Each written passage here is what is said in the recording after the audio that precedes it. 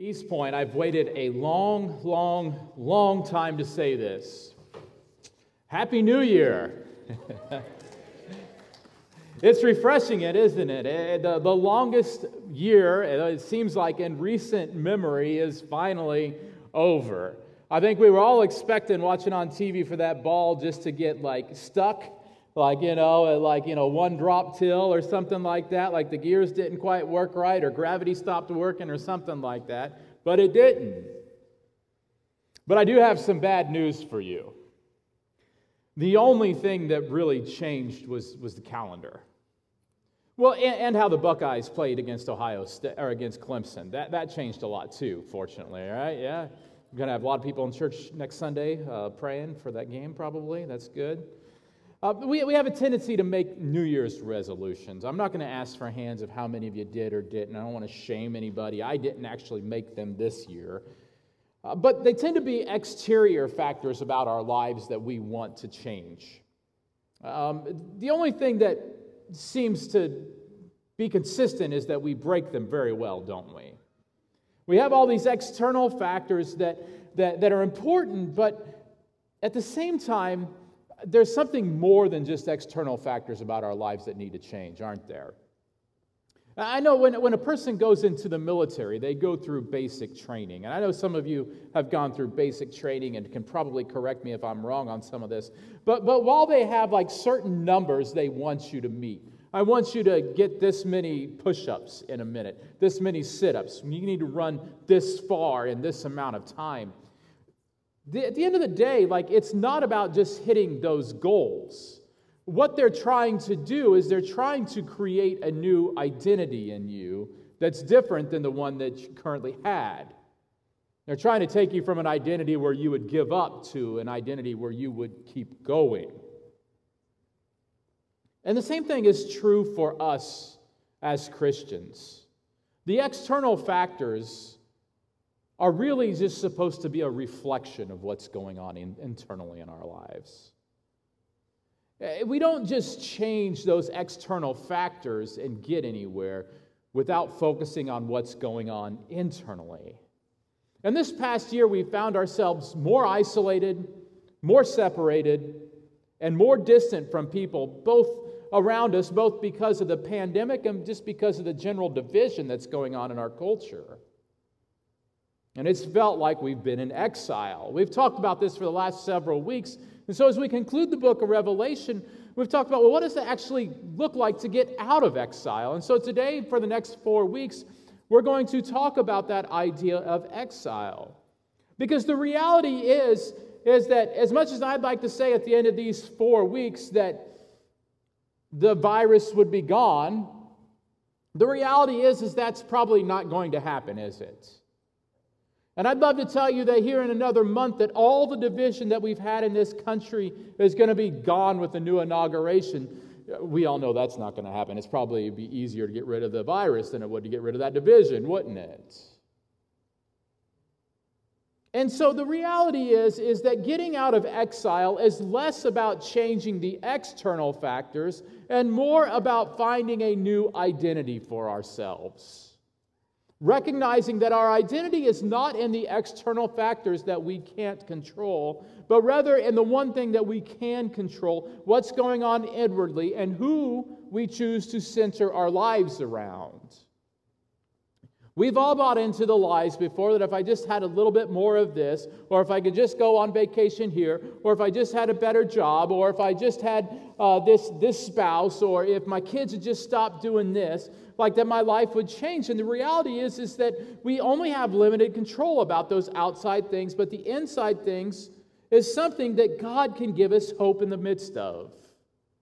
Think about God's people who have learned to thrive in exile type of conditions. Remember Joseph? Not the father of Jesus, or the husband of Mary, however that works. But Joseph way back in Genesis. You remember arrogant young Joseph who was bragging to his brothers, ended up getting thrown in a pit and sold off as a slave and spent time in prison and everything else? Yeah, he found his identity in the midst of being separated from his family. Moses, before he ever led God's people out of Egypt, You remember what happened to him? He was out in the middle of the desert herding sheep. What happened? He came across the bush that was burning and yet not being consumed. He found his identity in I am. There's David, a man after God's own heart, surely, but it was some of those critical moments while he was on the run from his predecessor Saul, while Saul was trying to attack him and kill him. David found a deeper hope in God. Need I mention Daniel and Shadrach, Meshach, and Abednego who wound up in a furnace and a lion's den and everything else going on? Your circumstances may not change, but where you find your identity, you can. And so as we begin this series called Out of Exile, what we're going to do each week is ask a question that we need to answer. And the first of these questions that I ask you this week is this: where do I find my identity? Where do I find my identity as a person? Where do we find our identity as a church? Because the reality is that we all know the answer is Jesus. But the problem is a lot more complicated than just giving it the Jesus answer, isn't it? How can I find my identity and truly build my identity in Christ? And it's fascinating because these passages that we're going to be looking at today in Revelation 13 and 14 are normally passages where we are asking the identity about somebody else. Normally, we find ourselves asking questions like, well, who is the Antichrist? Or what is the mark of the beast is what we often ask in these passages, which are important questions, I suppose. But really, this chapter 13 is setting itself up to be a paradox to chapter 14. They're setting it up to be a tension of places where our world is finding our identity versus the answer in chapter 14. And so let's go ahead and dive in. And I'll just some quick reminders. Hey, like some of this stuff with Revelation, we got to get through it in a hurry, and I don't have a lot of time to spend. We're going to have some differences of opinion in this stuff. And you know what? That's all right. But here we have it in verse 1 of chapter 13. And I saw a beast rising out of the sea. So this is the sea beast that we see first. We're going to see a sea beast and then a land beast. If you look back to Job chapter 40 and 41, you're going to see that there was a sea beast and a land beast there. I think that John's building off those pictures that we saw there. Ultimately, both of those beasts were smaller than God. So are these beasts. But they mimic some of the things that Christ had about him, or that the dragon had about him. Remember the dragon from New Year's Eve, that big inflatable, red guy? We saw a beast rising out of the sea with 10 horns and 7 heads, with 10 diadems on its horns and blasphemous names on its heads. And the beast that I saw was like a leopard, its feet were like a bear's, and its mouth was like a lion's mouth. This is a messed up beast, we'd say. Not going to win many beauty contests, this beast here. But this is setting itself up, again, to be a parody from what we saw, the creatures around the throne in Revelation 4 and 5. This has different parts of those animals, but it's mixed together in this one beast. It's a parody. And one of its heads seemed to have a mortal wound, but its mortal wound was healed. And the whole earth marveled as they followed the beast. Now, we think that the early church would have saw this to be Rome, because Rome went through in the 60s, not the 1960s, nobody remembers those, but the 60s itself, the 60s, went through 4 emperors in 4 years, basically, and everybody thought it was going to be the downfall of Rome. But they ended up getting through it. And a lot of people say, well, that's what this mortal wound is. And the whole earth marveled as they followed the beast, and they worshiped the dragon, for he had given the authority to the beast. And if they worship the beast, saying, who else is like the beast? Or who is like the beast, and who can fight against it? This isn't holy, holy, holy are you, Lord God Almighty. This is who can stop the beast. And if you can't stop him, then you might as well join him. And that's the mentality that we see that goes into the worship of this beast. Is that there's nothing bigger that they can see that overpowers it, so we might as well worship it. Is that not what's going on in our culture today? Well, I don't really think that way, but if I don't think that way, I'm going to be looked down upon. So I might as well at least say that I do. And the beast was given a mouth uttering haughty and blasphemous words. This is a dirty-mouthed beast. And it was allowed to exercise authority for 42 months. It opened its mouth to utter blasphemies against God, blaspheming his name and his dwelling, that is, those who dwell in heaven. Also, it was allowed to make war on the saints and to conquer them. And authority was given to it from over every tribe and people and language and nation, and all who dwell on the earth will worship it. Now remember, in the book of Revelation, those who are the earth dwellers are set up as contradictory to those who find their hope in the Lamb, those who are washed by the Lamb. That's the difference here. But isn't that troubling to hear the authority of the beast? Didn't we just read back in chapter 6 and 7 that Jesus was given authority over every tribe and tongue and nation? Here we see that on earth it appears as if this beast has that authority. It appears that this beast can't be conquered. And yet we know it can. And it says, everyone whose name was not written before the foundation of the world in the book of life, that's who was worshiping it. If anyone has an ear, let him hear. If anyone is to be taken captive, to captivity he goes. If anyone is to be slain with the sword he must be slain. Here is a call for endurance and faith of the saints. So here we have the sea beast, and its weapon is fear-inducing power. Again, I don't really care who you think that this beast might be. The reality is, it's the same weapons that every beast from all eternity has fought with, isn't it? Fear-inducing power. Just to make you afraid enough to go along with its power, instead of resisting, instead of standing firm the way that Christ stood firm at the cross. How do we overcome? We overcome, it says in the text, through endurance, faithful endurance specifically. Endurance and faith. How do we overcome the beasts that we face in this world? How do we overcome the satanic attacks? We endure. We are like the Energizer bunnies of the faith. We just keep on going. We endure. We hang in there. We don't give up. And there's a reason endurance is right there with faith, because you cannot endure without faith. You can for a while, but you will just be a miserable mess.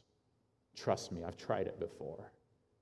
We need faith to endure. So that's the sea beast. Now we're going to see the land beast. Chapter 14, verse 11, then I saw another beast rising out of the earth, because why not have more than one beast? It had two horns like a lamb, and it spoke like a dragon. So it had some of the characteristics of Christ, but then it speaks like a dragon. It's not Christ at all, is it? That gives us a clue to what its trick is. It exercises all the authority of the first beast in its presence and makes the earth and its inhabitants worship the first beast, whose mortal wound was healed.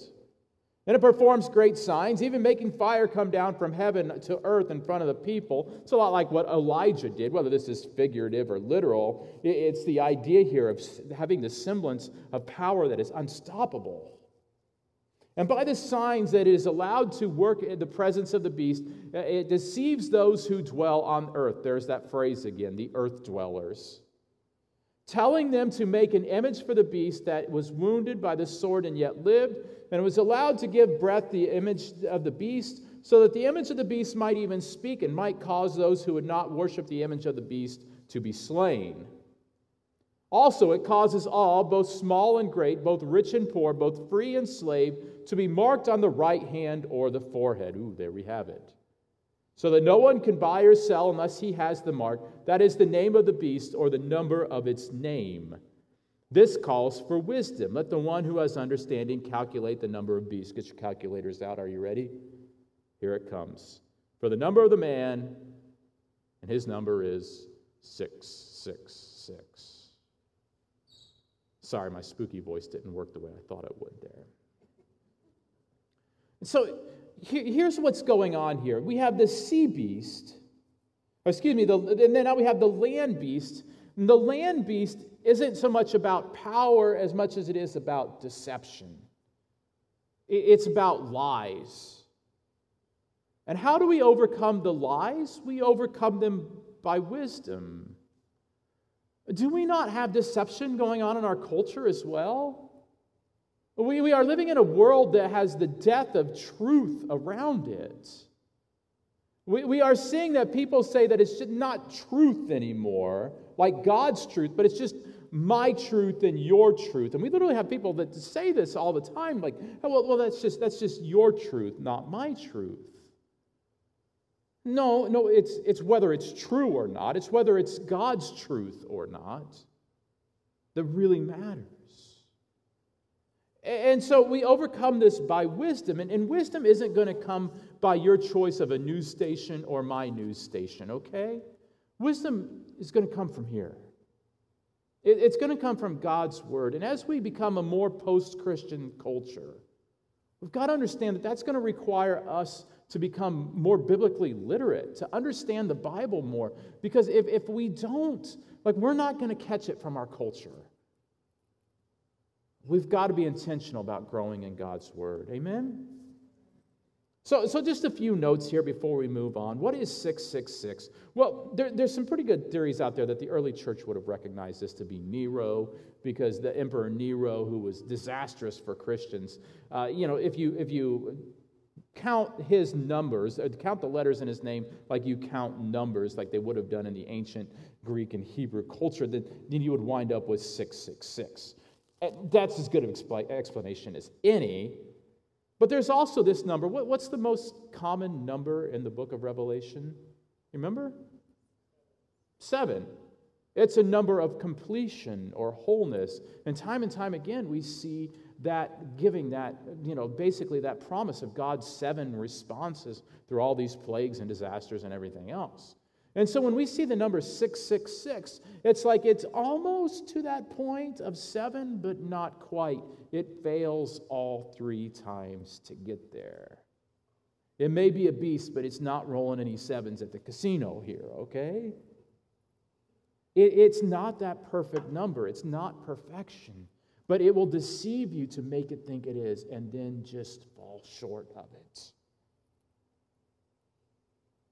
So when we look at these contrasts now let's look to the contrasting image to the earth dwellers, the earth dwellers who are being deceived by the dragon and by the 2 beasts. And now look to the contrast that it gives us here in the book. In chapter 14 it says, "Then I looked and behold." And remember this word behold, it's the most common command that is given to us in the book of Revelation. And it says that because it's saying, and look, turn your attention now. I don't think it ever uses that word for Satan, maybe once or twice, but the vast majority of the time in the book of Revelation, it's getting your attention from where your eyes are to where your eyes should be. And it says, then I looked, and look, on Mount Zion stood the Lamb. You remember the Lamb back in chapter 5? Looking as if he had been slain, but he was standing, and he was given the authority with the 7 scrolls to open the seals of the one scroll, the 7 seals, however it works. I'm getting my numbers confused. It's early in the year. Hope I don't do that on my taxes. And there he stands, but he's not standing alone this time. Who is standing with him? The 144,000 that we saw in chapter 6. Who had his name and the Father's name written on their foreheads. You see, we spend so much time when people talk about the book of Revelation. Well, what's the mark of the beast? Well, what's the mark of the beast mean? Well, what's that? And I've heard crazy people say things like, well, if you get, literally we heard this. We had somebody tell us personally that if you get the vaccine for COVID-19, you just got the mark of the beast. Let me just say that's absolutely asinine, okay? That is a crazy statement. That's not medical advice. I don't give you medical advice. You should go to your doctor for that. But people saying that, literally saying, if you get the vaccine, you're going to hell, because that's what happens. People get the mark of the beast. It's absolutely crazy. Don't listen to people like that. Just walk away. You're not going to talk any sense into them. Okay? But we spend so much time. I remember when I was growing up, people were opposed to barcodes. Can you imagine if the cashier had to punch in everything still at the grocery store? Can you imagine how crazy that'd be? And we beep, beep. That's the mark of the beep, apparently. Beep, beep. And it's like, no, we spend so much time talking about the mark of the beast that we forget to talk about the mark of a Christian. And the reality is if you have the mark of being a Christian, if you are marked by the Son through His blood, you don't have to worry about the mark of the beast, because if you're faithful to Christ, you will not fail in this. And we talk about all these things. We like to go down pipe dreams, and it sells a lot of books and everything else. Ooh, what's the mark of the beast? The reality is, worry about Christ and focus in on Him. And that's what happens here, because church, we ask that question, where do you find your identity? And the truth is that we find our identity in the Lamb. We find our identity in the Lamb who was slain, but yet is standing because He overcame sin at the cross, and then He overcame death at the grave, at the tomb, and He is standing here in our midst. And the same promise is true for us, that we overcome sin when we die to sin at the cross of Jesus and are forgiven of the sin by His blood. And we overcome death when He someday comes and calls our name. When we receive resurrection, we find our identity in the Lamb. So how are we to live as the Lamb's chosen people? Now, I have a few things we need to get here real quickly, so we're going to fly through these pretty quick, okay? We find our identity in the Lamb. How do the Lamb's people choose to live? I think it's going to be no surprise to say it's contradictory to how people lived as earth dwellers, okay? Here's what that looks like. First, verse 2 and 3. I heard a loud voice from heaven like the roar of many waters and like the sound of loud thunder. This is like the voices they hear from heaven throughout the book. It's clear. This isn't about the fear that is imposed by the beasts. The voice I heard was like the sound of harpists playing on their harps. And they were singing a new song before the throne. It was a new song because it was a song of redemption. And before the four living creatures and before the elders, no one could learn that song except 144,000, which again, it's a figurative number. That was a huge number back then, who had been redeemed from the earth. The first thing we do as the Lamb's people is that the Lamb's people live worshipfully. The Lamb's people focus ourselves on the worship of God. Now, that doesn't just mean that we show up on Sunday mornings or that we tune in online every Sunday morning. What it means is that we live lives of worship. Sunday mornings are a vital part of that. But it's not just a one-day affair here.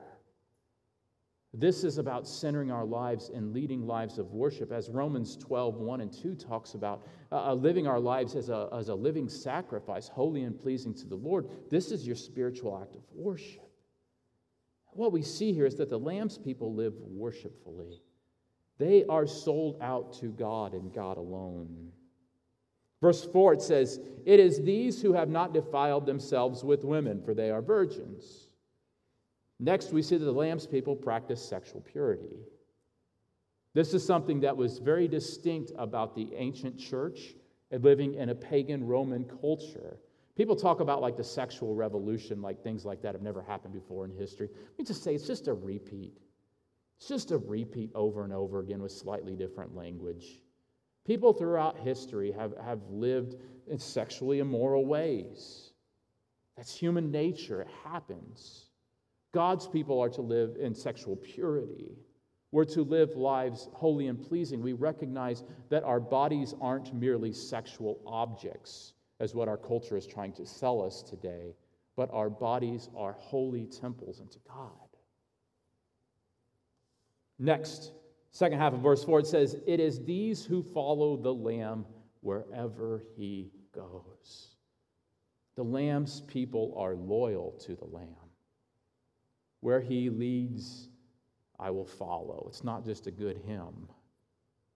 It's a truth that is about us. As God leads us into some of the most bizarre places, to do some things that just seem counterproductive to our nature because we are living sacrificial lives, we follow Him. we follow him and live our lives as holy sacrifices. And finally, in third half of verse 4 and verse 5, these people have been redeemed from mankind as firstfruits for God and the Lamb, and in their mouth no lie was found, for they are blameless. Did you notice the language of the beast was blasphemous?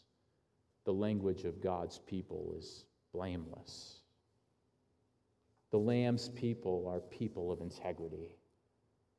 We're people who are people of integrity, not because we've put on these things from the outside, but because Christ has transformed us from the inside out. We are literally supposed to be oozing with integrity. In a world where truth acts like it's dead, or where we act like truth is dead, we need to be that refreshing voice of truth and grace that comes from Christ.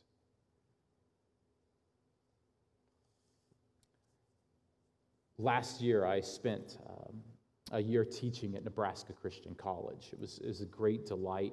I deeply enjoyed it, even though the year was shortened by COVID, and eventually the school wound up permanently closing. But one of my good friends, I'd known him from seminary. He taught in the office right next to me, and his name's Mike Cahill, and he literally was just one of the reasons it was such a joyous occasion for me to go there. But Mike, he was the most challenging professor on staff. I was not. He was the most challenging professor on staff. He would push the students to their limits. He wanted them to excel in every discipline. But do you know how he ended every class? And do you know how he ended every meeting that he had with a student in his office? He would not let students leave class or his office until he looked them in the eye and said, "You are loved. You are loved." And at first I thought, well, that's cute. But as we went through COVID and the school shutting down, what we saw over and over is that the students responded to that and craved that affirmation. They long to remember that it's not about performance. It's not about putting things on the outside of us, but it's about remembering that first and foremost, we are loved.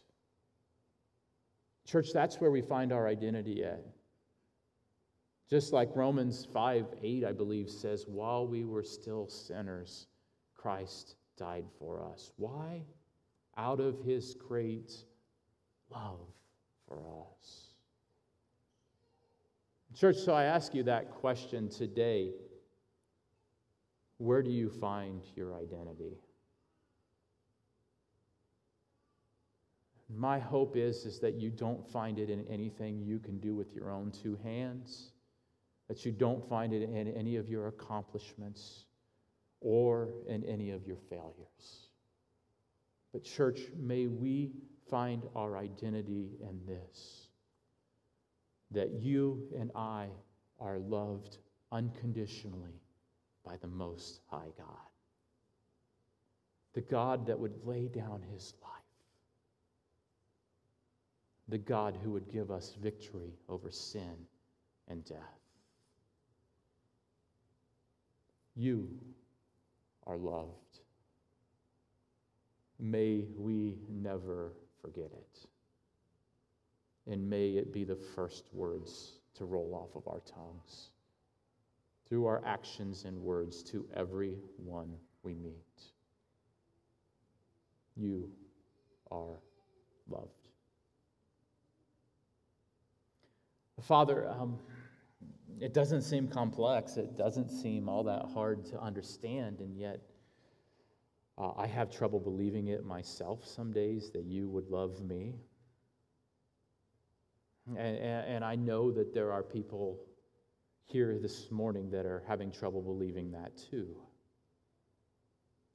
So, Father, I pray that you would just replay that message, put that phrase on repeat in our minds, that we find our identity in you because you love us. we are loved. May we live out that sacrificial love in everything we do. May we not succumb to the fears or the deception of the beasts, but may we stand with you on Mount Zion. And may we know that we are there only because we are loved, but that love is never going away.